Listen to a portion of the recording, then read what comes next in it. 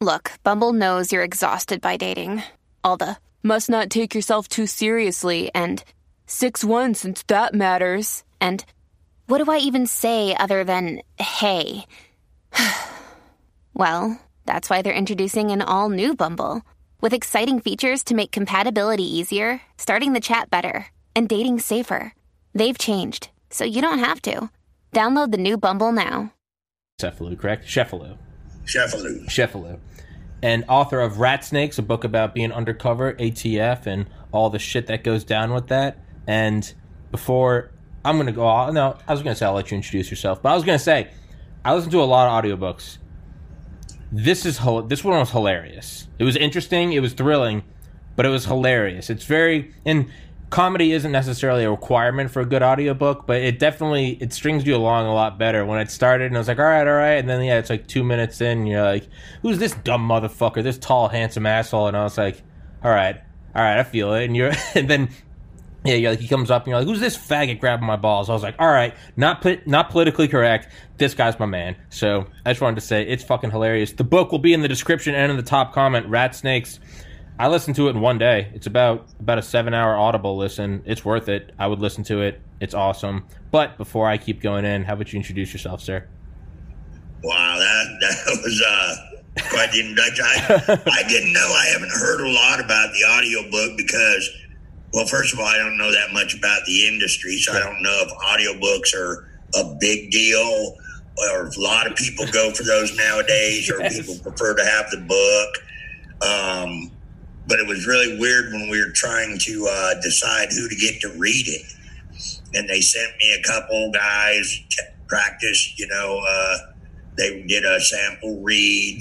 And it just didn't feel like it was me. Yeah.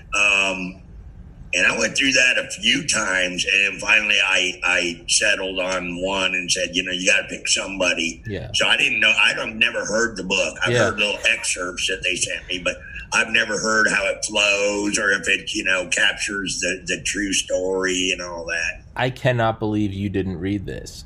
You didn't read it. Your voice is I say this to every guest I have on that writes an audio.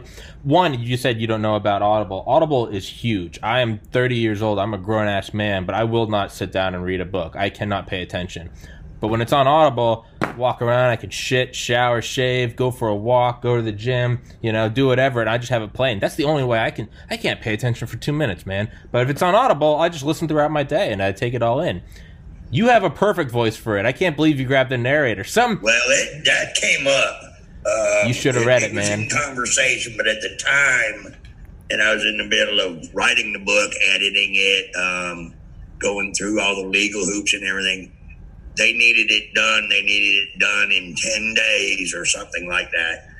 And they said it would be 10 to 12 hours a day for 10 or 12 days straight, and I just couldn't do it. I just didn't have the time to sit down in a quiet room with a professional audio guy and do that. I would have preferred it. Would have been a lot more fun. Dude, I think you should do it. This is what I always tell guests. Again, I tell them, I'm like, they always say, you got to do it right. You got to get a narrator. You got to hire someone.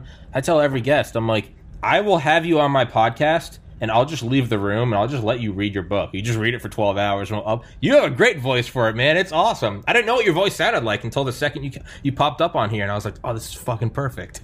But, yeah, man, it's... Yeah, well, 30 years of Chesterfields and whiskey, and you too can have a voice like this. Yeah, well, hey, I imagine I will one day if I can keep this podcast going.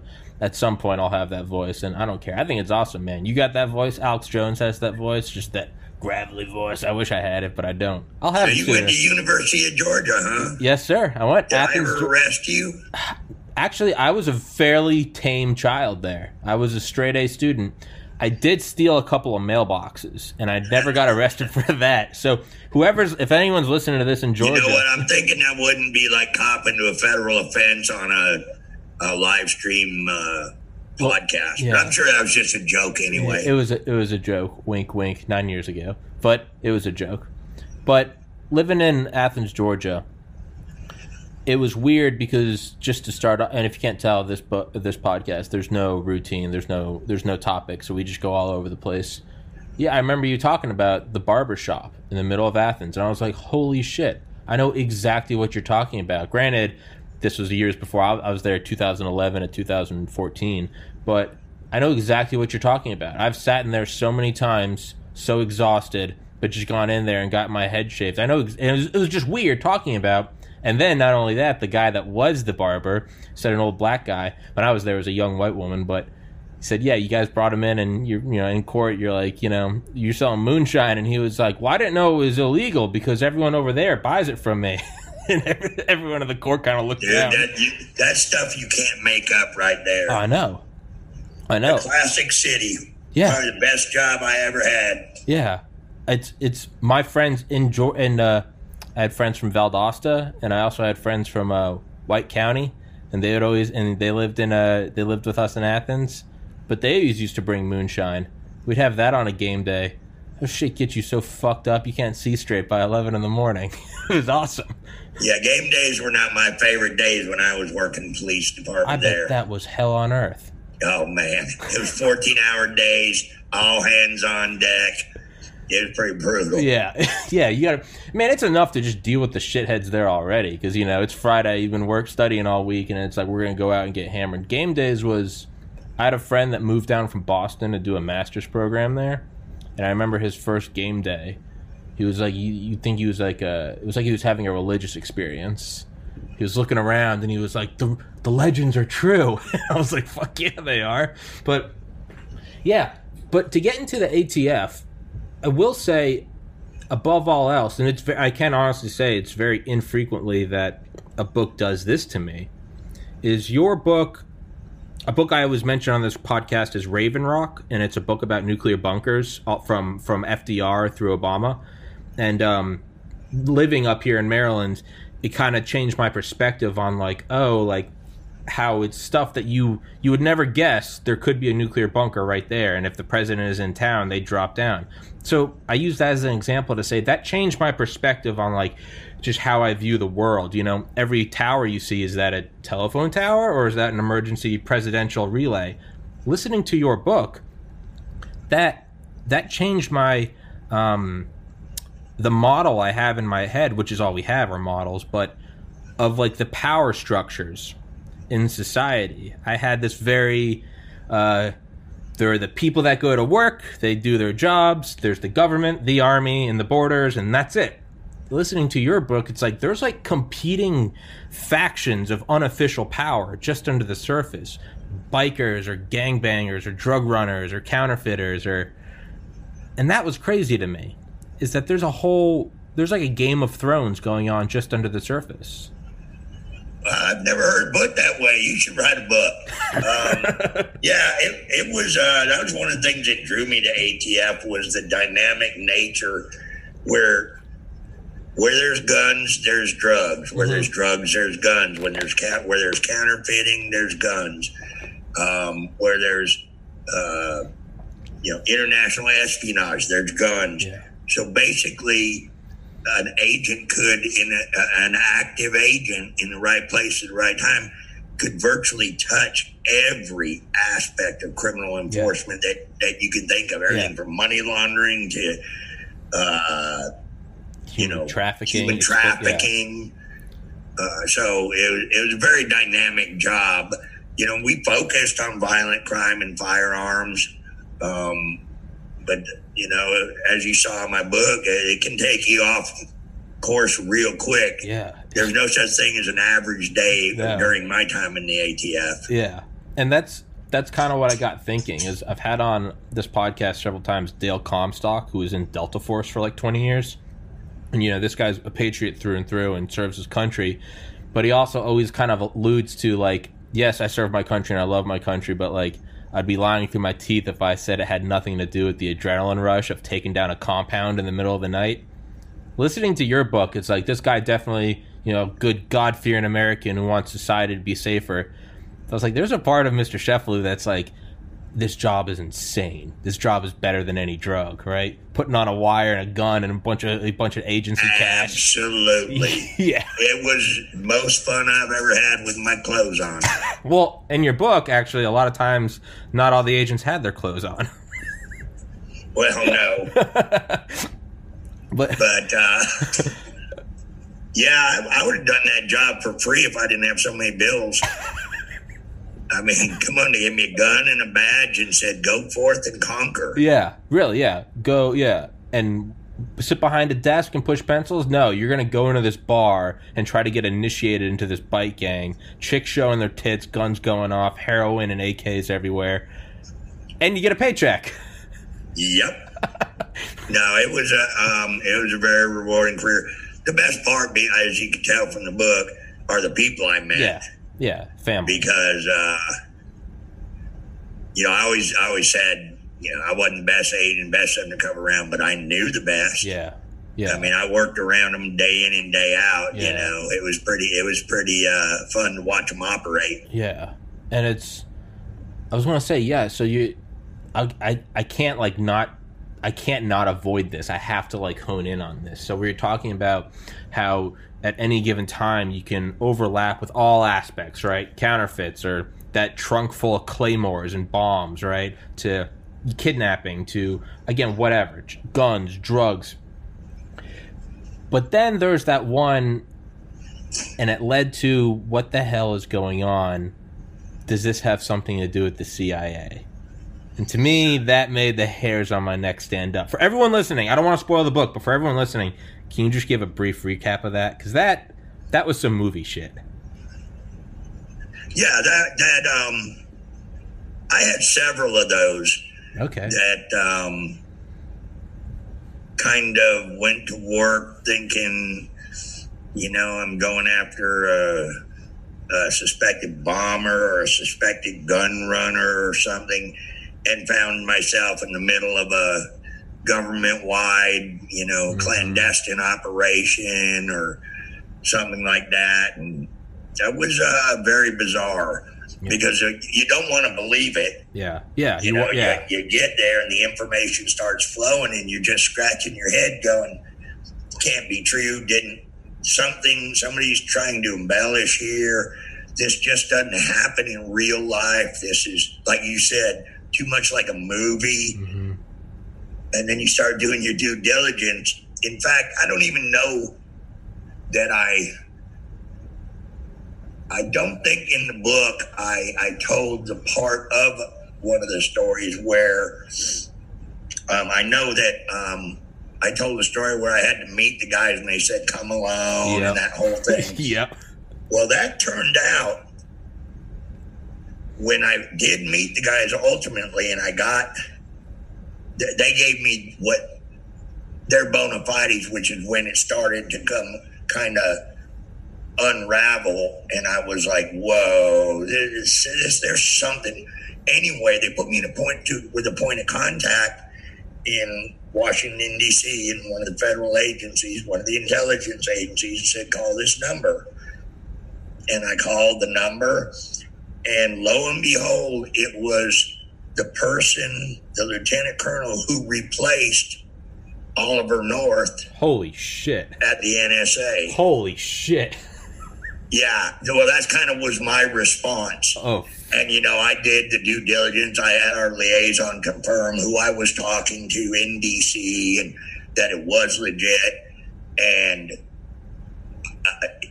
it was just creepy, talking in code. Yeah. He would validate that these guys I was talking to, he'd validate their credibility, but he would go no farther, wouldn't discuss, anything other than to validate if either of those people are telling you something, it is credible or whatever, however he said it at the time. And I went, and he said, no, I've got to go now. And that was the end of the conversation. I was like, what have I gotten into? Yeah, that's, you just saw something you weren't supposed to see, right? That's that trippy. That made it started to give me goosebumps, because again, someone like me, just a 30-year-old who admittedly loves everything about conspiracies and intelligence and clandestine and black ops, and it's all, shadows. That's why I have guys on like you on my podcast, because I can't get enough of it. I geek out.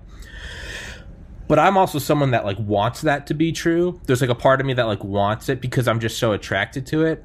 So I say all that to say this: it's weird when a no bullshit guy like you is putting this in his book, because it's like, so this, you're not like me. You don't want this to be true, but you had to put it in because process of elimination. It was, you get to a point where, like you said, your due diligence, the information starts surfacing, and you start going, there's smoke, and I know that guy has fire.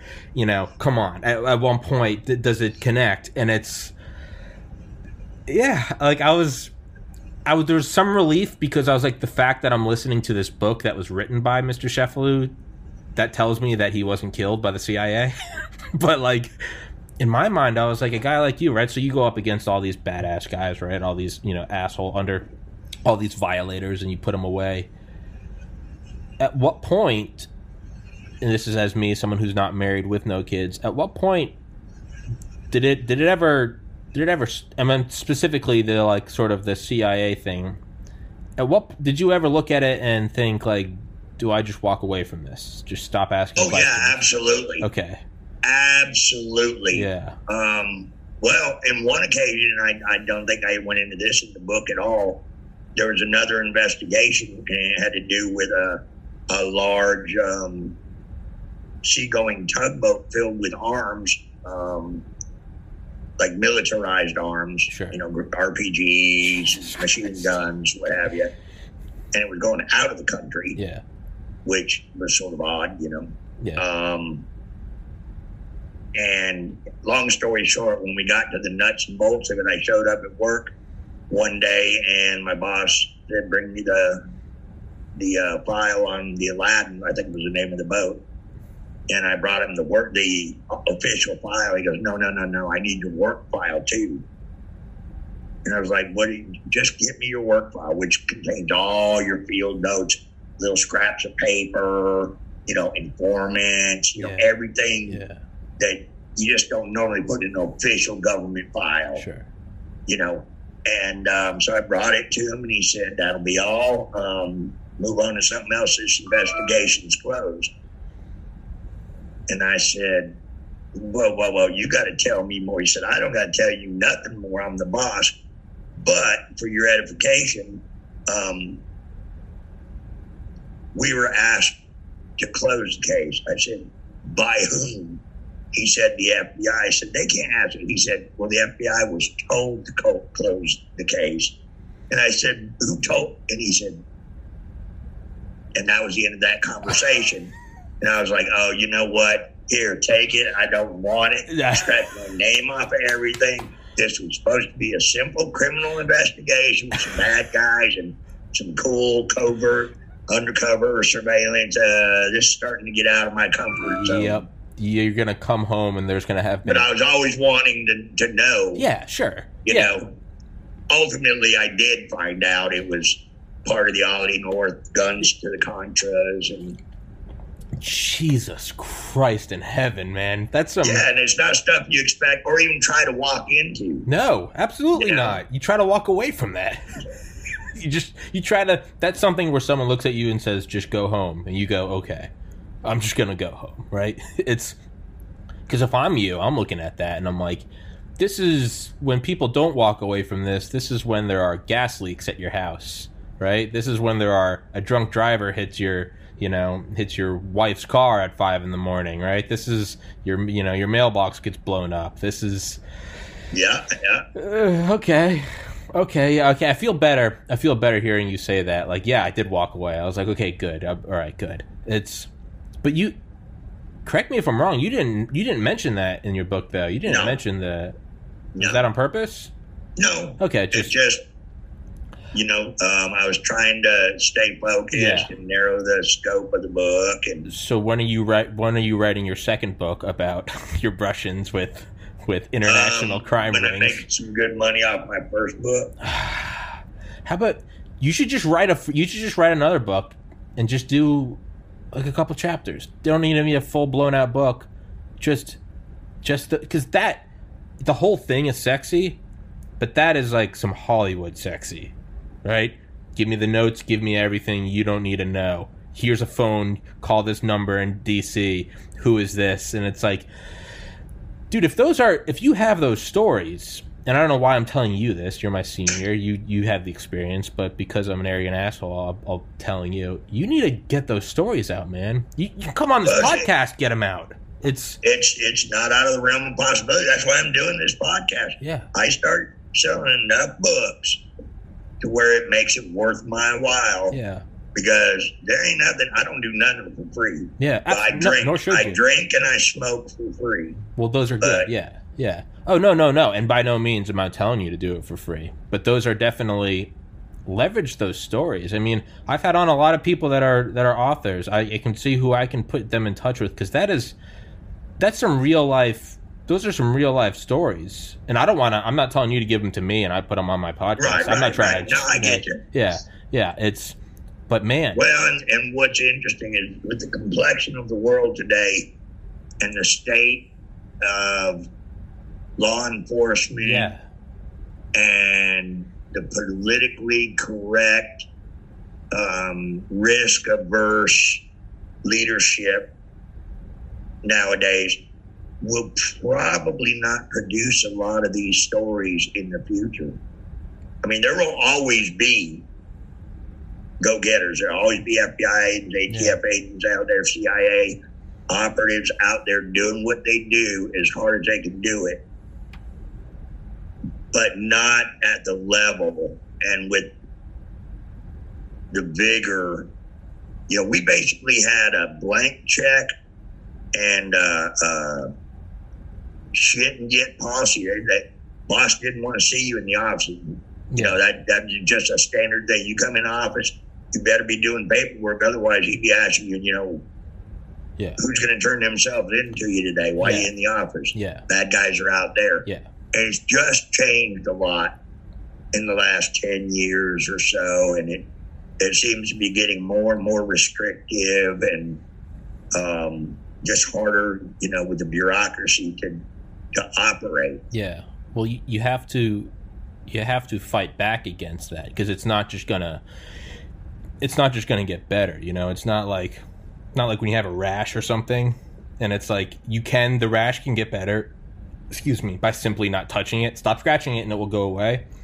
This isn't one of those things that goes away. This is why I go out of my way to kind of be an asshole on this podcast. That's why, I don't say racial slurs, but I don't mind saying, that guy's a faggot or that guy's retarded, or it's not okay to burn and loot cities. It's it's not, I don't like people shitting on America. Like, if you don't like this place, get the fuck out. I don't care about political correctness. Hey, a bunch of Muslims took down the World Trade Center. That's a fact. Fuck off. So I say those things because if I don't say them, in my mind at least, and I'm a flawed human, I have my own cognitive dissonance, and I could be wrong, but I think it's just going to get harder and harder and harder to say them until it becomes impossible to say them. So that's why I kind of go out and say all of it now, is to sort of keep the tide at bay, if that makes sense. Well, at this point, that's probably about all we can do. Sure.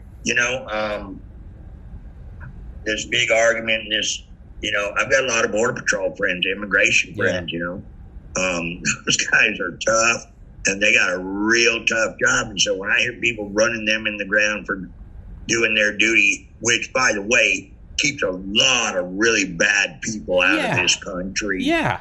Repeat offenders, recidivists, narco terrorists and everything. It really chaps my ass that we can't say illegal Mexicans or illegal aliens coming across the border. We would say the same thing of a bunch of 6-foot blonde Swedish Nordic downhill skiers were sneaking in from Canada. We'd say the damn illegal Swedes or whatever. Yeah. It doesn't matter who the fuck they are. They're undocumented. No, they're fucking illegal. They get in they don't have to pay for shit when they get in car wrecks. They're leeching off the Social Security programs that your parents can't leech off of. And not only that, there's no fucking law and order down there. Those cartels run shit. So when people come over the border covered in drugs, unmarked weapons, or human trafficking, but we don't want to say anything because it's not politically correct. If that is our mindset, then you know what? We deserve to get taken over. Yeah, but that's the problem is that's a bunch of people who sit in ivory towers. Exactly. And have, armed security and Yep. electrified fences around their mansions. Yeah, and they don't give a fuck. Else. They don't give a fuck, right? It's like those actors that say shit at like the Golden Globes and they give their anti-gun speech. Might as well. You don't see anybody going out to the Hollywood fucking with those people. Nancy Pelosi lives in the shittiest city in the country, and I don't. No pun intended. But I can say that because I'm from there. Yeah. I'm born and raised in San Francisco. Yes, sir. And the Democrats have destroyed that city. Yeah. It used to be the most beautiful, romantic city in the world. Oh, yeah. And now I wouldn't go in there for fear of catching hepatitis or whatever. Absolutely. But you know what? I'll bet you get within 6 square blocks of Nancy Pelosi's mansion, nothing. I bet it's beautiful. Pristine, beautiful. Yeah, absolutely. You're goddamn right. I mean, that's why people like that can, are making judgments for the rest of us. Yeah, well, it's limousine liberals, right? Do as I say, not as I do, right? It's my favorite thing is all those actors and actresses, right? They'll be out there on the red carpet being like, "Thank you for coming. This is just a beautiful night." And really, I mean, we need to get rid of guns. Meanwhile, if you look around them, you can see just off the corner, what do those guys have just underneath their suits? Full auto. You see the guys, they got the ACOG scopes on their M4s, and they're just looking around, and we need to get rid of our guns, right? That's what pisses me off. Is like, all right, you first, right. Yeah, I don't have armed guards. I'd sure like them, but no, it's well, that was a unique thing about working for ATF. Yeah, ours is the only jurisdiction that is addressed in the U.S. Constitution. There's no constitutional amendment say you can't counterfeit, or you can counterfeit, or you can do this or can't do that. None of the FBI jurisdictions, none of the Secret Service, the DEA, no drugs are mentioned in the Constitution. Yeah. The firearms are. Yeah. And the right to bear them. Yeah. And so that puts us in a real tricky tightrope kind of situation. Yeah. Walking that line, Yeah. No, it absolutely is because it's like, why are these guys thinking that they can come in and take our guns, right? And it definitely gets very tricky. And I'll admit, before I read your book, my mind was always, like, what is the point of the ATF? Why, it seems like they're just taking all the fun shit. But listening to your book, you definitely are like, oh, these are people that have gone to jail for murder for hire, right? These are people that are, and then you go, and like you said, and then someone gets away with a gun, and you're like, all right, whatever, someone slipped through, and then the next day, actual example, a mother killed in front of her kids on Thanksgiving with that gun. And it's like, okay, like, I get it now, right? Or the guy smoking meth, and he's got all the claymores in his trunk, or the other dude putting black powder and hand grenades while smoking a cigarette. There's only, I could, sum it up by just saying, you either took an illegal gun from a legal person, or a legal gun from an illegal person. Yeah. Either the gun or the person was prohibited one way or the other. I've never taken a legal gun under the law or the Constitution from a legal person who was allowed lawfully to possess or own a firearm. Yeah. Yeah. Ever. Yeah. And I believe you. Listening to your book. I literally took 100 plus firearms from the Hells Angels. And I guess what? I gave 100 firearms back to the freaking Hells Angels. Yeah, you talked about that, and you're like, it's the least. Wasn't my greatest moment, but it was law. You know. Well, and that's what I love and respect about it. And I love and respect about you is you're like, it wasn't my favorite thing, but you're like, God damn, I had to do it. And you're like, they knew my face now, and you're like, fuck, I'm not gonna go home. But this is all speculation now, but kind of, and also because I don't want to give away all the stories in your book, so go buy the book, you cheap assholes, is let's speculate now, because kind of back onto that sort of more, I guess, meta theme of these underlying factions of power, right, is what do you think, what is going on right now with things where it seems like there are coordinated anarchist groups, something like Antifa or BLM, and they hide under the names of we're ending racism or we're ending fascism, but they're burning down cities, they're beating the shit out of people. Are there agencies? I mean, obviously you can't say anything because it would be OPSEC, but do you think that they have people inside of these groups? Oh, absolutely. Absolutely. And I don't even, and I'm not disclosing any classified or sensitive information. Sure.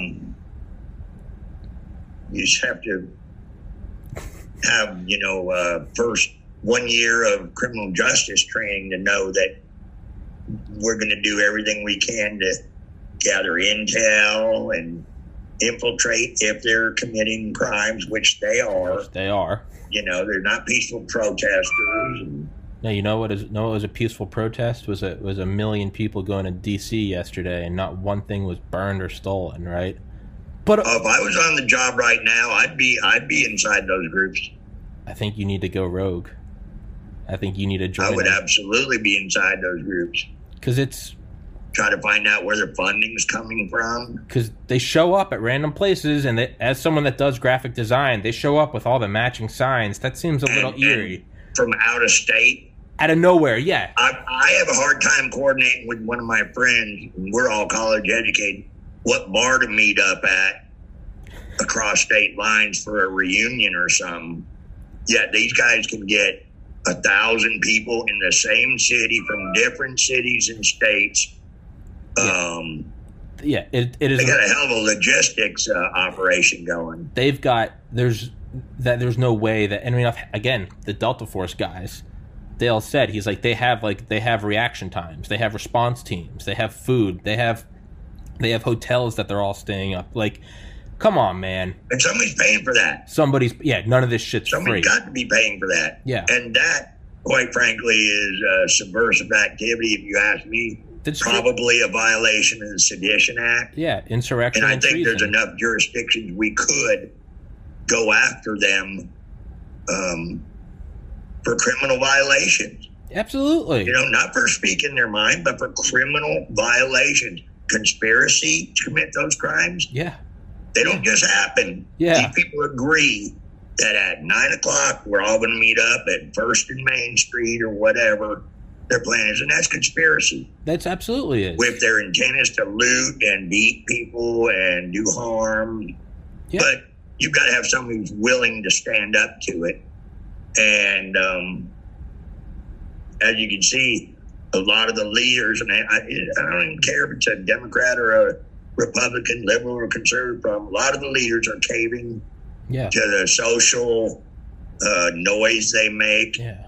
And quite frankly, if we let this continue, we're heading for a real hard time. We absolutely It's easier to get it under control or address it than it's easier to keep up than catch up. Yeah, it's easy. Once we let this start becoming the norm, and then people are sick of it finally, and we get leaders with some balls who, follow their oath and decide they're going to protect the tax-paying citizens, then they're going to have a mess on their hands. Yeah, you're right, because it's becoming the norm. It's easier to prevent than it is to, right? It's easier to just go for a jog every day and eat an apple than it is to have a heart attack and have to nurse yourself back to health.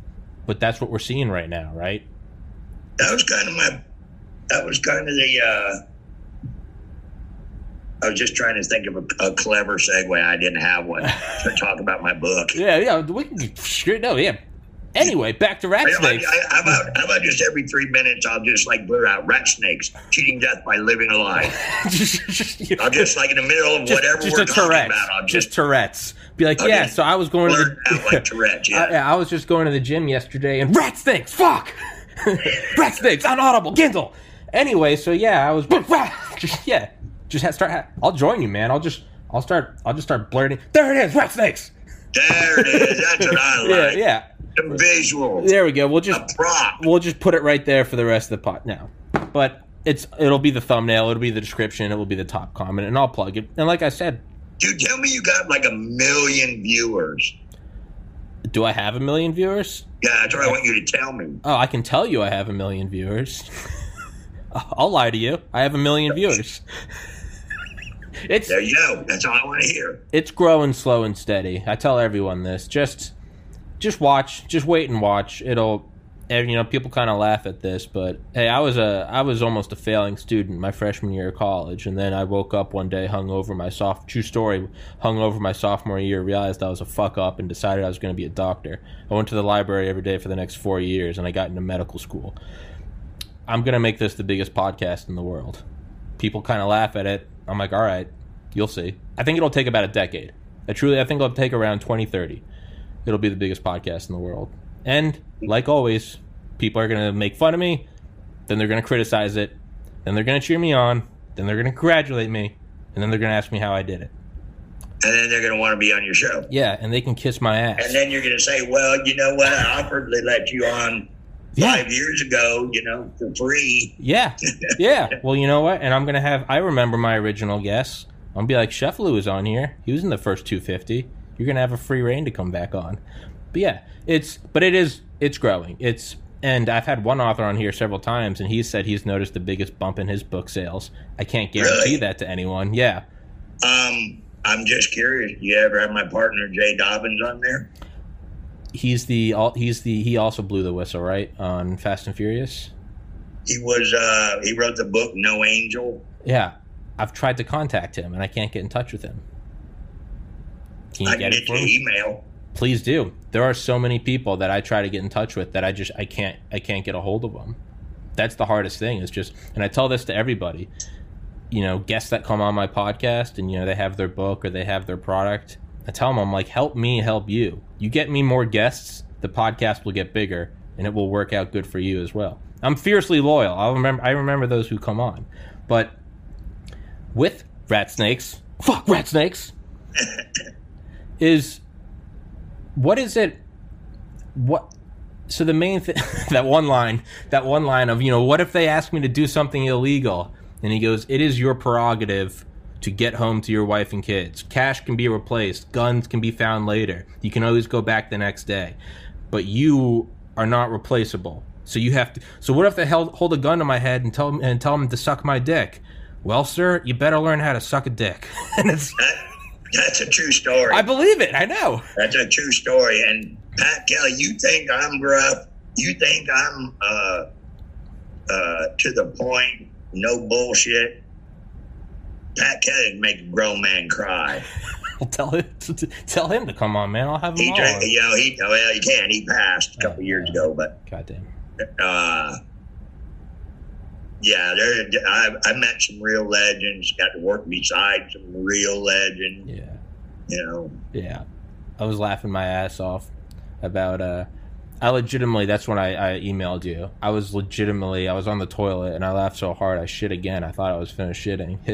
In your book, you're talking about that instructor who was just being a cunt to y'all, right? He was acting like you didn't know anything. Do you guys know how this is done? Yeah, no. He's a dick. Yeah, he was a dick. Fuck that guy. And he goes, do you have any idea how airborne surveillance works?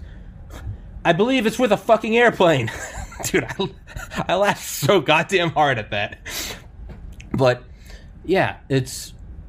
So when you go for things like these biker gangs or these drug cartels or these human traffickers or explosives, I guess, not experts, but thieves, traffickers, movers, do you have a sort of, and I don't know if you'd have to like disclose like your, or the ATF's methods, but I'm looking at it from my mind, right? If I'm in your position, in my naive mind, I look at it, I'm like, there's a guy, he's got the gun, he's got the weed, take him down. What is the balance between, no, let's wait until we can, right? One of the SEAL Team 6 guys that was on Joe Rogan's podcast talked about it. He was like, we don't go for the leaves. We try to draw back to the roots and the branches and get the big guys, because then everything else falls. Do you do that with these like biker gangs, or do you just pin the first stupid motherfucker you can get? No, you always want to make sure you get the most bang for your buck. Yeah. If you go to the trouble and you make inroads into an organization, and you've got informants or you've got active undercovers going on, that's the perfect time to, get as deep as you can. And that's where it starts getting tricky, trying to negotiate with the bureaucrats, because, the longer exposure you have, the more threat there is. Yeah. Being compromised, dangerous situations that you can't get out of, harm to the undercover agents, burnout, all those things. But every case is different. Some you go in, they may be talking about, lucrative future deals and this, that, and the other, but by your assessment, they either can't produce, won't produce, or it'll take too long and be too expensive to get to that next level or get that next production line. And you collectively, sometimes the bosses tell you, I've rocked a couple of undercovers where we're weeks and weeks, maybe months into it, and moving along and just locking down defendants, indicting violators all along the way. And they just hit this arbitrary threshold. And the boss says, something else, time to move on. Just got and a lot of times legitimately, because the bikers, we talk a lot about the bikers, but bikers they didn't always impress me all that much as being the biggest threat to American communities. Yeah. But not to say they're not a threat, just say they're not the biggest threat out there. But you work in some bikers for a while, you get most of the patch members in a particular charter indicted on charges. Where's the point? Okay, so now you're going to move to the next state and go after another charter with now you're crossing over into other fields of it, the time, the expense, and what have you. So there's a legitimate point where you have to say, you know what, we've done what we can do. We're going to put a dent in them. We're going to ding them good. Let's just rip them now. Yeah. Yeah. And there's... then other cases dictate you can't come out yet because of A, B, or C. Yeah. We know that they are intending to blow up, a government building. Yeah. And they're wanting to include you, but they're moving slow. We're just going to have to bite the bullet and keep going until we find out what they're going to do and where they're going to do it, Yeah. And usually the case dictates. A lot of times the agents, I never like being told, shut down a case. Yeah. Time to move on to something else. Yeah. We spent too much time or money on this particular case. But, that's part of the job. Yeah. Yeah. Yeah, it's a lot of stuff that you can't force or put time limits on, right? It's very... Yeah, for example, I was working the Atlanta Outlaws. They had 12 members in that chapter at the time.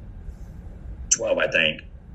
Anyway, so I indicted most of them and secured a warrant to seize and forfeit the clubhouse and all that. And there were still things to do. We still had other guys. But I was in Atlanta, and Southwest Atlanta was eat up with gangbangers and inner city crime. Yeah. And so here I am spending my time and resources on, 6 or 8 motorcycle riders over here who are slinging dope when they're shooting up Southwest Atlanta. So we had to adjust, and make a move that way. Yeah. Recalibrate, re-engage. Yeah. And Don't be using big words with me. Ratsnakes. Ratsnakes. Fuck. Ratsnakes. I was trying to segue into that. Ratsnakes. It's I'm just gonna make that my new tick. Ratsnakes. Just right. But can you hit pause while I go smoke a cigarette? Yeah, I gotta go pee anyway. All right. How do you do that? Just walk away. Okay. Yeah, I'll do it afterwards. Yeah. Ratsnakes. Ratsnakes.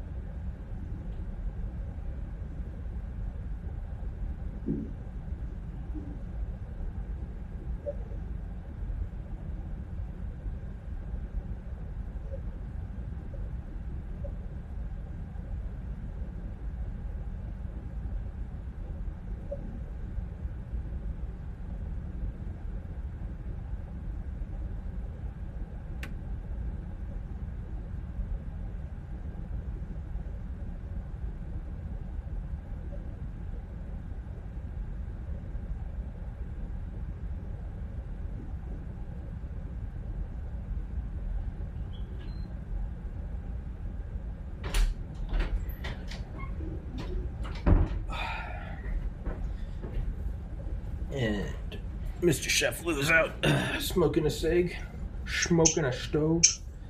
But I'm back here. I just pissed. Not that anybody's asking. But it's legitimately a good book, guys. I mean, I know I plug a lot of audiobooks on here, but Ratsnakes is a good one. It's informing, but it's funny. It's a lot like if you've ever read I Hope They Serve Beer in Hell by Tucker Max, The Subtle Art of Not Giving a Fuck by Mark Manson. It's got that vibe to it. Very relaxed, very informal, very rated R. It's funny, as you guys can tell through this interview with Mr. Cefalu. Very down to earth. There's no idyllicism, no romanticism. It's real. And like he's talked about, dude, he's been involved in some real shit. I mean, neo-Nazis, KKK, full regalia with like 60-foot tall burning crosses. This dude's done crazy shit. A lot of guns at a lot of people's foreheads, shooting a gun out of their moving car into the water. Some dude throwing a pipe bomb out of the car, but not realizing the window is down or the window is up and it bounced off. Yeah, and he knows guys that were on the Waco raid, the Branch Davidians with David Koresh, and knows guys that died, and he knows guys that took their life after it because it affected them so negatively. It's but more than anything, as anyone knows that listens to this podcast, I love reading about all the agencies, and I'll admit I never knew anything about the ATF. I legitimately didn't, and after listening to this, it completely makes sense. It does. It's none of it is, I'll admit, yeah, before I read it, in my mind it was, it's alcohol, drugs, and spokes. You're taking away the fun shit. But no, it's a bunch of criminal fucks that are basically having their tools taken away from them, so they can't do more crime. And granted, that's a slippery slope, right? Government's here to protect you. We decide who's in trouble. So sure, I mean, I can get criticisms of it, but there are a lot of shitty people out there, and I do believe, from my limited knowledge, the people I've talked to on this podcast, that there's only so much you can do through blunt force and uniforms and squad cars, and at a certain point you have to go undercover. Ratsnakes cheating death by living alive. Ratsnakes cheating death by living alive. Ratsnakes. But Ratsnakes. But Ratsnakes. I'll have it tattooed on my chest. I was just talking about when you were gone. Said he's done some crazy shit, and I've completely forgot. Yeah, when you talked about, you're like, we were outside that like Klan rally, and you were like, it started to turn up, and you're right, and like all of a sudden these big 60-foot tall crosses come out. They're putting on their gay ass uniforms, their hoods and shit, and you're like, oh, this thing's gonna pop off, like, right? There are guys with guns, and it's right out of a movie, right? Oh, dude, it was like any American History modern day action adventure movie. Yeah, it was a powder keg. There was probably 500 law enforcement officers assigned to that particular rally, in all capacities. And of course it was on private property, so they couldn't do shit sure. overtly. So that's where we came in and were able to report on, introduce ourselves around. But it was a creepy. I grew up. I saw the FBI story, the movie. Mm-hmm. Really good movie, by the way, a bunch of years ago, with Jimmy Stewart, and they had a episode or a part of it, an act about the Ku Klux Klan in the 30s or 40s. And I remember thinking how scary that would be and everything. So when I'm here in the 1980s, never having really seen too many representations of white supremacy or Klans or crazies like that, my first experience, it was a little unnerving. A little hairy. That there's that much hate in the world in a segment, Yeah. I mean, it's like, oh shit, if they find out I'm Italian, or if they find out I'm a Catholic, fuck, they can kill me. But really, I mean, I tell people all the time. So I went to the University of Georgia, but I did my first 2 years at Valdosta State University in Valdosta, Georgia. This was August 2009 to May 2011. I still tell stories. So I had lived in Atlanta or outside of Atlanta. I went to school in Atlanta from 2001 until 2009, and then went to college in Valdosta. The amount of unfiltered racism there blew me away to the point. Oh, absolutely! It is, and you mentioned handbills and flyers around town, and dude, it's marching in the street. Yeah, when I worked at a bar there, I got a job there my sophomore year. I was a doorman, right? Half the people are underage, but they were like, I remember them telling me. I remember the owner telling me. He was like, very, very simple rules, They got to at least have a fake ID, right? Let them in. If their ID is that bad, then technically in Valdosta, they had a rule where, unlike Athens, you could go in if you were 18. They'd put a big X on your hand with a neon armband, right? Couldn't drink, right? But they would go in. They were allowed to come in. And you had to have shoes on, right? So very simple, right? Got to have a fake ID. If they don't, got to mark them. You can't. They got to have shoes on. Oh, and number 4, no N-word. Excuse me? Yeah, just no. You can say it, dude. No. I will get my channel taken off of YouTube. Really? I will. You can say just about anything else. But you mentioned it in your book, and I'm glad you told the story, because you were like, I'm not a racist, but this is what they said. I, unfortunately, trying to get monetized, I can't say that. But full on NIGGERS, hard R, yeah, man, just none of them. And I was like, well, what am I supposed to say? Oh, just tell them I'm telling you the exact story. Just tell them they're out of dress code. But what if they're not out of dress code? Because Bubba can come in and... Yeah, what if he's wearing the same thing as everybody else? Or not even. What if he's just like a well-dressed cat, right? Cool cat coming in. He got his jeans, he's got his shirt. He's just going to try to get a lady. He's trying to get his fuck on, right? He's coming out. He's looking his Friday night best. What do I do then? Tell them that they're out of dress code and that they have to go change to this. Well, the reality is it's Friday night, right? You're 19, 20, whatever. You've already put your clothes on. You've pre-gamed. You went to a party. You guys got an Uber or a taxi or whatever. You're already down here. Come on, no one's going home. They're just going to the next door bar. And I was like, and what if they have followed every rule and they come in?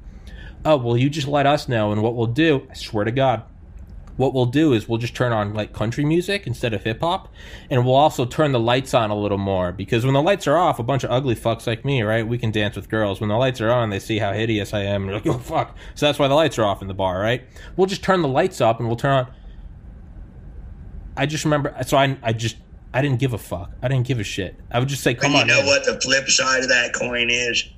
They're a dying breed. Yes.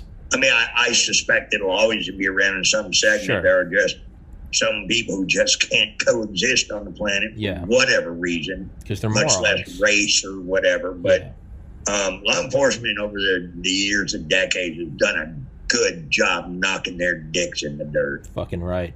I mean, they raise their head up, man. They're like whack-a-mole. Yep. They get too boisterous, like up the Aryan Nations or anything like that. They catch our attention. We usually throw a lot of resources at those knuckleheads. Good, because that is some primitive shit that needs to be knocked back down in the dirt, and there are a lot of stories about that in Ratsnakes. I always like working those guys. I always got Ratsnakes. I always got a lot of personal gratification, satisfaction when I could put charges on those guys. Yeah. I mean, because they are, by their own definition, they're not trying to coexist. Yeah. And that is not what America is. But so with that though, let's play the devil's advocate. What is the line you have to walk when it's private property? And although horrific speech, free speech, what is the line you have to walk? I never once locked anyone up for anything they said. Okay. I've been around some pretty heinous, shitty people. Environments where things I can't repeat have been said and done around me. But the stories are told in full in Ratsnakes. But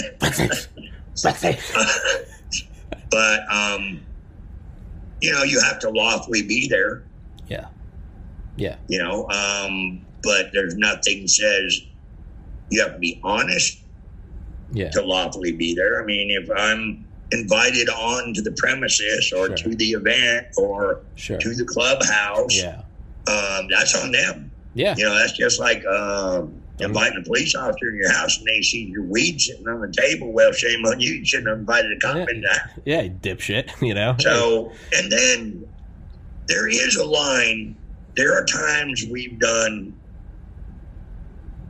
everything we do is criminal investigation oriented. We're looking to perfect criminal charges against violators, uncover and identify violations, and then gather the necessary evidence to prosecute those charges in a court of law. Sure.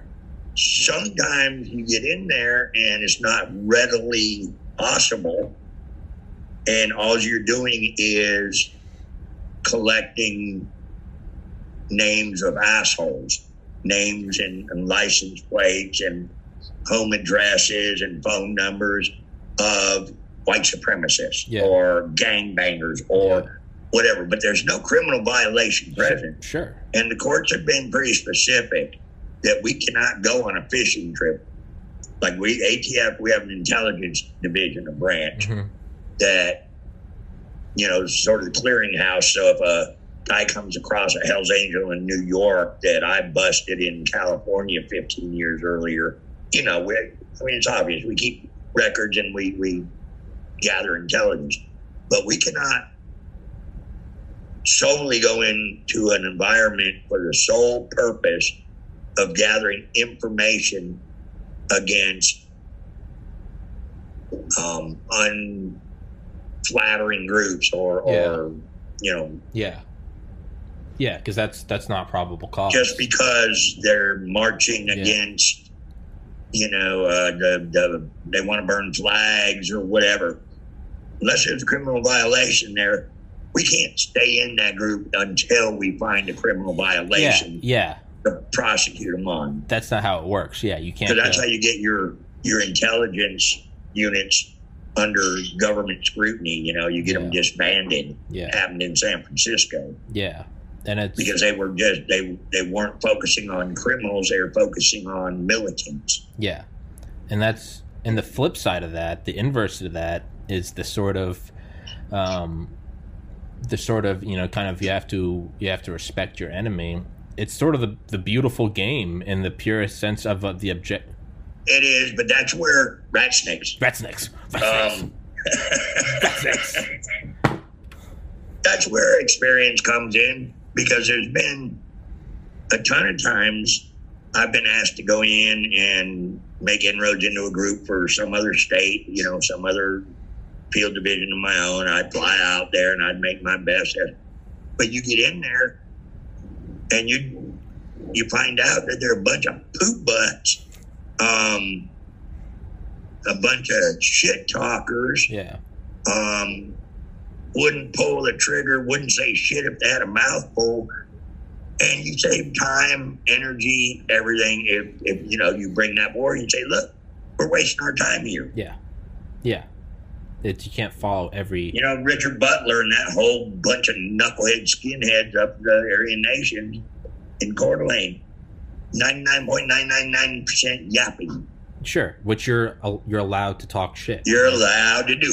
You're allowed to walk around your property with a cool-looking AR-15 and you can play G.I. and Joe. militaristic shit and talk shit about other races and creeds and religions and all that until you come off the property and do something. The problem, this is where you were talking about that walking that fine line or whatever. If you read, or you should read, stories on the order, the Bruderschlagen that formed out of the Aryan nations. Okay. David Matthews and that bunch. There was a bunch of hardcore guys that pulled together at the Aryan Nation and decided, hey, this collective group is a bunch of shit dollars. They're not going to do anything. They just talk a lot of shit. Do action. And this group, patterned itself off of the Turner Diaries. They're the ones who killed the Jewish talk show host. Can't remember his name. Alan Berg. Okay. They robbed an armored car.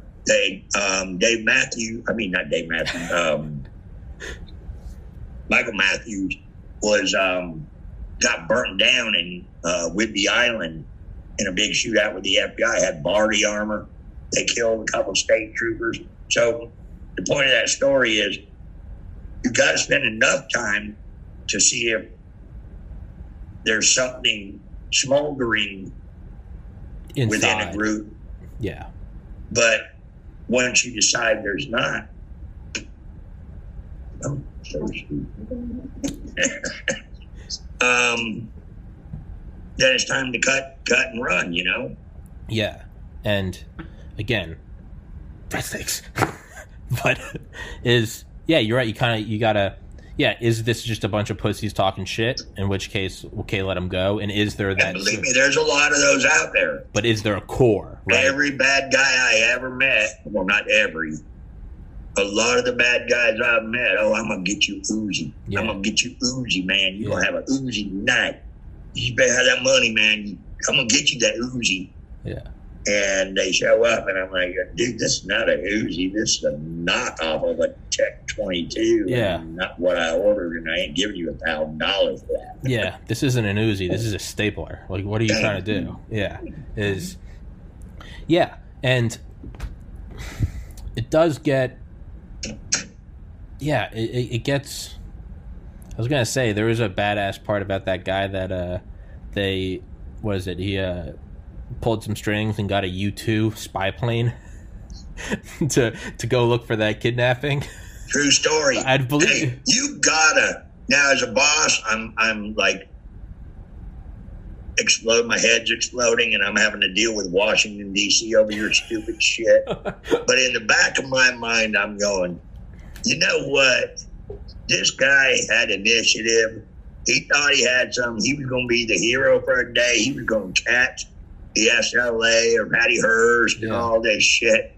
And because of his contacts, he pulled the trigger. Well, hey, man, maybe a little overzealous, but I'd rather have that guy than a guy who will never pull the trigger. Yeah. Had an opportunity to stop something or intervene or prevent something. Yeah. I'd always err on the side of, you know what, take a shot. Sure. If it's legal, and within our policy or close to a policy somewhere, if it touches a policy somewhere, then try it and we'll beg forgiveness. Yeah. Yeah. And it's, again, you can hear all about that in Ratsnakes. But the guy pulled off, so there's a kidnapping, I won't spoil it, but a guy managed to pull some strings and get a U-2 spy plane to go up there. And it was, you're right, it's better to have the initiative and tell him to tone it down, right? But I mean, shit, I'd rather have the guy that's like, we got a kidnapping, I'm going to find a U-2 spy plane. Give me 10 guys like that. Give me 10 guys like that in a squad. You can get some shit done. We're gonna bang on some criminals. Yeah. There's going to be some people going to jail. Yeah. Because like you said, you just said it perfectly. As a boss, it's going to be easier. I'll rein them in. Bring it back in. Yeah. A little bit. Yeah. I'll let them tug on me if I think they're getting too far out there for their own good or my good. but it's a lot harder when you got a group. And I've been in a couple of squads where their idea is getting to work at 10 in the morning, home by 2. Yeah. And didn't have as much, say, enthusiasm for the job as some of us did. Didn't have the fire. They were lazy motherfuckers. Absolutely, yeah. They weren't rat snakes. Yeah, no. Cheating death by living a lie. Cheating Death by Living a Lie by Vincent Cefalu. Available on Kindle and Audible, hardbook and paperback. You can get Audible. I did it on Audible. And Kindle. and Kindle. And Kindle. And Kindle. Get it on Audible, and you can leave a 5-star review, which I did this morning. But, yes, you're right. It's better to, right? Because it's better to have some pit bulls protecting your house and have to keep them on a chain than have, I don't know, a 15-year-old wiener dog, you know, just, you know. Hey, easy. He's sitting right there. Hey, all right, I'm sorry, buddy. I apologize. It's easy, buddy. It's okay. I'm sorry. Please forgive me. You think I'm lying? No, I believe you. That would be awesome. Please have a wiener dog. Fuck yes. Fuck yes. Where is he? Oh my God. What? He was talking about me, I'm man. sorry. I'm sorry. I didn't mean it. Please forgive me, buddy. But, okay, well, I'll put it, I was going to mention I put down my dog in May. He was 17 and a half and a toy poodle. How old? 17 and a half. Oh, wow. And his back legs were paralyzed from the time when he turned 1. So he had a diaper for 16. His whole life? His 2 back legs didn't work, yeah. For his whole life? Yeah. Wow. Dude, he'd drag himself around inside. He had pecs and biceps because he was this big. Dude, the dog talked so much shit, and because he was paralyzed, he couldn't fuck, so we never got him neutered. So he had figurative and metaphorical balls. Or no, sorry, figurative and literal balls. So he would, even when he couldn't see shit and couldn't hear shit, if he smelled another dog, dude, he'd fucking try to chase off deer. You'd take him to the boardwalk. He'd try to chase off police horses. Dude had some bite in him. But yeah. Well, for a toy poodle. For a toy poodle. He was insane. Yeah. For a toy poodle. For a toy poodle. Oh yeah, no, that motherfucker didn't care. He couldn't see shit, couldn't hear shit, barely stand. But yeah, he got, you know, I think his organs were failing, so I had to go put him down in May. And I went to the vet, and they were like, they tried to hold their hands out, like give them to us, and I was like, what? And they're like, well, you can't come in because of COVID. And I just walked right by him, and I went in anyway. I was like, I don't give a shit. I was like, this is my fucking... He's 17 and a half. I remember holding Oscar in middle school with braces, watching on the news that we were invading Iraq. I was like, you're fucking high if you think I'm not walking in with this dog. And yeah, the vet walked out, and he looked at me. He didn't even say a word. He was like, how you doing, man? He didn't give a shit. And, but yeah. Yeah, that's the hardest thing I ever had to do. Oh, my God, it killed me, dude. That's brutal. I was crying like a little bitch. And I remember I emailed Dale, the Delta Force guy who trains dogs in Bali for the government, for like the cruise lines, right, to sniff out bombs and drugs. And here's Dale, just this, you know, Delta Force. He worked for the CIA. This dude's hard as fuck, and he's like modern day Rambo. And I emailed Dale. I was like, Dale, I'm so sad. I miss my dog, thinking Dale's gonna tell me to shut up, right? But Dale raises dogs. Dale goes, hey man, I know the feel. It's tough. And I was like, thanks, Dale. Needed that. But yeah. So I was going to say Oscar, but I realized, I was like, let's choose Wiener Dog, not knowing there was a Wiener Dog off screen, so I'm sorry, buddy. But, yeah, it's... Yeah, I've divorced 2 wives. I've never divorced a dog. Exactly. Be the person your dog thinks you are, right? That's a way to live life. Be the person your dog thinks that you are. Because your dog doesn't look at you and, like, knows all the shit you did. Dog looks at you and is just like, I love you. So be the person your dog thinks you are, right? Yeah. I heard another good quote right after I put Oscar down, and it was and I was like, you know, do dogs go to heaven? And someone was like, dogs don't go to heaven. You know, animals don't have souls. But then I saw some priest goes, dogs do go to heaven, because he goes, if you died and you got somewhere and all your friends and family were there, but your dog wasn't there, well, that's not heaven. And I was like, touche. If your dog's not there, it's not heaven. Exactly. It wouldn't be heaven, would it? Could be a very cool place, not heaven. It wouldn't be heaven. Heaven, you go in there, you see your mom, your dad, your grandparents, and then you see your dog. I'm going to steal that. That's heaven. You don't. I might put that in Ratsnakes 2. Ratsnakes 2, which comes after Ratsnakes, available on Audible, Kindle. But it's 3:13 now. Let's run this bitch till 3:30. Another 17 minutes. Well, you better talk fast, then, because I've about said everything I got to say. Well, you know what? I'm getting about tired of this shit. Well, you know what? That hurts. I'm sorry.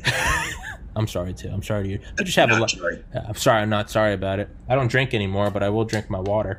I'm going to go to the bathroom again because I'm a bitch. Tell them where to buy Ratsnakes. Tell them, buy them anywhere books are sold. Amazon, blah, blah, blah. Barnes & Noble. Go to www.ratsnakebook.com.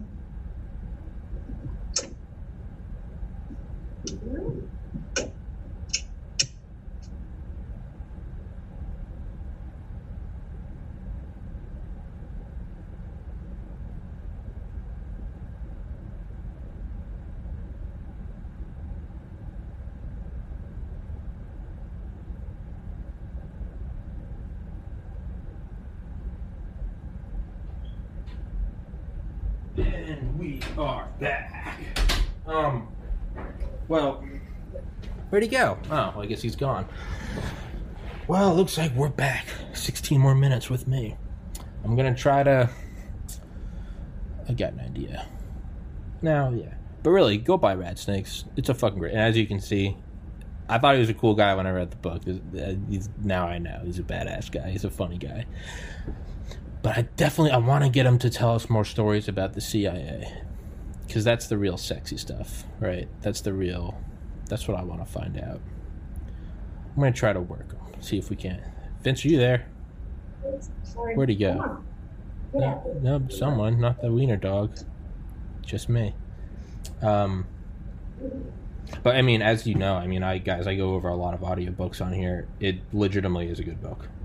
It's legitimately, like, all kidding aside, it's good. If it wasn't a good book, I would have plugged it once, and that's it. But it's a good book. It's a funny book. It's a cool book, and it really is, right? It's kind of like it's that sort of Hollywood depiction that you don't think is real, but it is real, right? There's one story he told is like this armed guy was like approaching one of the cops. And they like didn't want to shoot him or something because he was like an informant, but they needed to get him to stop. So the cop just took his pants off and started jerking off, and the bad guy was like, "What the fuck?" And it was just enough time that they could like go tackle him and handcuff him. But hey, guess if you're in line of duty and you just gotta start jacking off, start spanking your ham, I guess that's what you got to do. But. Yeah, so the story he told about the CIA is, they called him in to go meet him somewhere. And they called him into this, like, it was like a strip mall, not a strip mall office. It was like an office park. And he goes into this office and he said it looked like it was put together that morning. Some like, motivational framed pictures they grabbed from like Hobby Lobby or something. It was just slapped together. There was like a couple pieces of furniture there with the tags on, a lamp. It looked like a really like cheap movie set is what he said. They slapped it together and he goes, I don't think there was anyone in that building before we got there. I think as soon as we left, all that shit was thrown in a dumpster. It just made the hair on the back of my neck stand up because, I love to think about the CIA. Love to imagine that it's this shadowy thing. But there they were, uncovering this massive acquisition of arms, as well as stocks and like drilling machines stateside. And they got a call from higher ups at the CIA to basically go home. This is above you. It was tied to like South Africa or something. All right, man, make me famous. All right, I'll make you famous. But strong clothes. Strong clothes. Well, you do know most of the podcasts or interviews I've done have been a little more structured than this. Well, you know what? Good. That just means I stand out. Fuck them. Exactly right. Fuck them, feed them fish. Fuck them, feed them. Hey, man, there's another good quote. If you're in the creative industry and you're doing what everyone else is doing, you're doing it wrong. So good. Fuck all them. I'm doing it different. Good. If I did it the same, I would be insulted. Yeah, if you're not doing it different, there's no reason for anybody to watch you. Exactly. Really. Yeah. Really, there's guys out there a couple of my buddies have tried to do some podcasts and get them going. They're kind of canned. Yeah, you gotta, okay, Mr. Cefalu, all right, from San Francisco, let's tell us about, fuck that, dude. You get on and you're just like, what's up, man? What's going on, right? Hey, Pa, I gotta go piss. And then it's just empty for 2 minutes. Come back in, zip up your pants, all right, let's do this. Because otherwise, you have to look at what's the reality of it.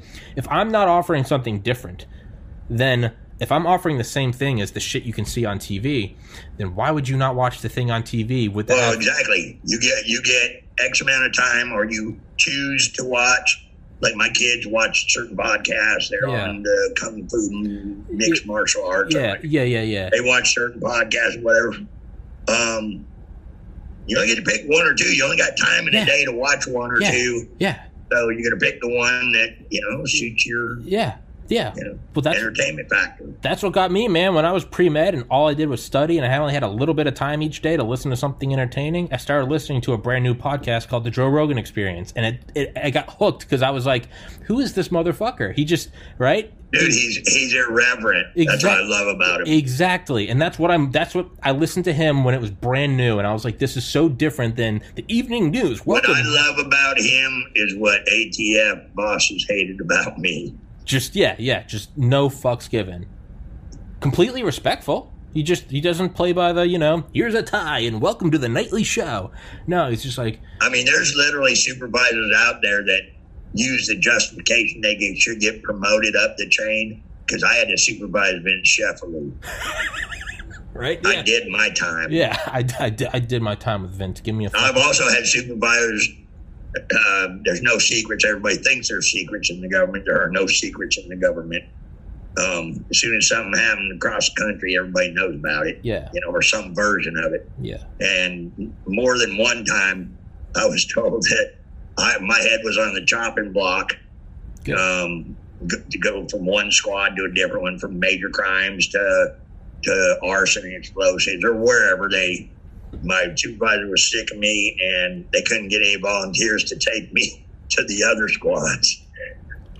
Well, I don't know that I'm bragging about that. I'm just stating I think it's bragging, man. I love it when people tell me that they're unsubscribing because they're offended. I'm like, good. Go the fuck away. That's a badge of honor to me. If someone's like, I love it because I'm like, no, piss off. You probably get a lot of chicks, right? You'd think, right? Yeah, that's right. I'm going to just go with that. I'll just lie to you and tell you, yeah, man, I'm drowning in it, right? Come on, man. You're a celebrity. You're a superstar. Not yet. One day. Maybe. Hopefully. One day I will. You know what? Do a snuff film. Jesus Christ. Kill somebody on air. Just like... Kill somebody on your podcast. I guarantee you will be the #1 viewed guy in the country. That clip right there. That's going to be playing in the 60 Minutes piece in 5 years when there's a documentary. From podcaster to murderer. How did Tommy Kerrigan go from a clean cut? Well, it all started when I met Vince Cefalu. Author of Ratsnakes. Author of Ratsnakes. Buy it here on 60 Minutes. He killed a man live on... I mean, I've thought about that. What's that quote? The revolution will not be televised. Well, I've always thought, but maybe the resistance can be live streamed. I'll get the Delta Force guys, and if the government keeps overreaching... You know what would be cool? What's up? Is if you have one of the Delta Force guys kill you. Oh, fuck. On your podcast. That might be what takes your mom and dad will be so rich.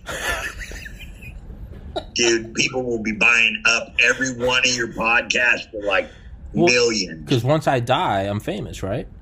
That's how it always happens. Yep. That's why I'm not selling as many books as I'd like. I'm still alive. I guarantee you, if at the end of my book I said, I got shot in the face and died, my book would be bestseller already. Maybe we need to do a live podcast in person, and we'll do a gas leak. No, you'll bring on some claymores that you seized, and then we'll set them off. Well, except for that'd be really, really illegal. Well, it doesn't matter. We're going to be dead. Yeah, well, no. Right? Well, because the whole idea is to get the money, right? But what I was going to say was, I was going to segue that is to, move you around. I mean, they want you doing less shit. Well, let's talk about when that did happen at the end of your book, because you blew a whistle on the Fast and Furious, right? The Obama administration, scandal-free. No. It was the Fast and Furious scandal. And what did they do? They retaliated against you. They said, go sit at your desk. You're not going to have any duties. Oh, dude, it wasn't just me. The main whistleblower, the Ground Zero, John Dodson, who was there, who testified before Congress, and they caved his head in. They shaved years off of his life. They made his life a living hell. Ultimately he prevailed, just like I did, but it shouldn't have had to be that way. And I've tried to reach out to him. I can't get in touch with him. I don't think he wants to do it.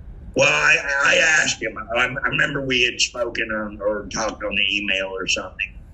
And he's not doing much of that right now because he's on the job. He's not doing interviews or anything anymore because he's got about a year and a half to go before he retires. And he just, they resolved their dispute regarding fucking with him and let him go about his business, be an ATF agent for the rest of his career. And he's got some protection in place, and he doesn't really want to poke the tiger. I get that. But at the same time, he should absolutely do the podcast. But at the same time, you need somebody to interview. Exactly. At the same time, I need him to come on the podcast, right? Well, I'll ship you an email with a couple of names and point of contacts, guys who might be interested. Please do. I will absolutely have him on. And so I wanted to ask you a little more about those intelligence things, but I also don't want you to give away your stories for free. So I was going to say, let's sign off. Don't shut down Zoom. I'm going to stop recording. And then you are. Hey, you have my word, sir. You have my word. If I don't have it, hey, well, then I guess fuck me. Don't care. Okay. If I cared, I wouldn't be talking to you. All right. Well, I'm gonna stop recording, and for everybody listening, Vince Cefalu, buy his book Ratsnakes, and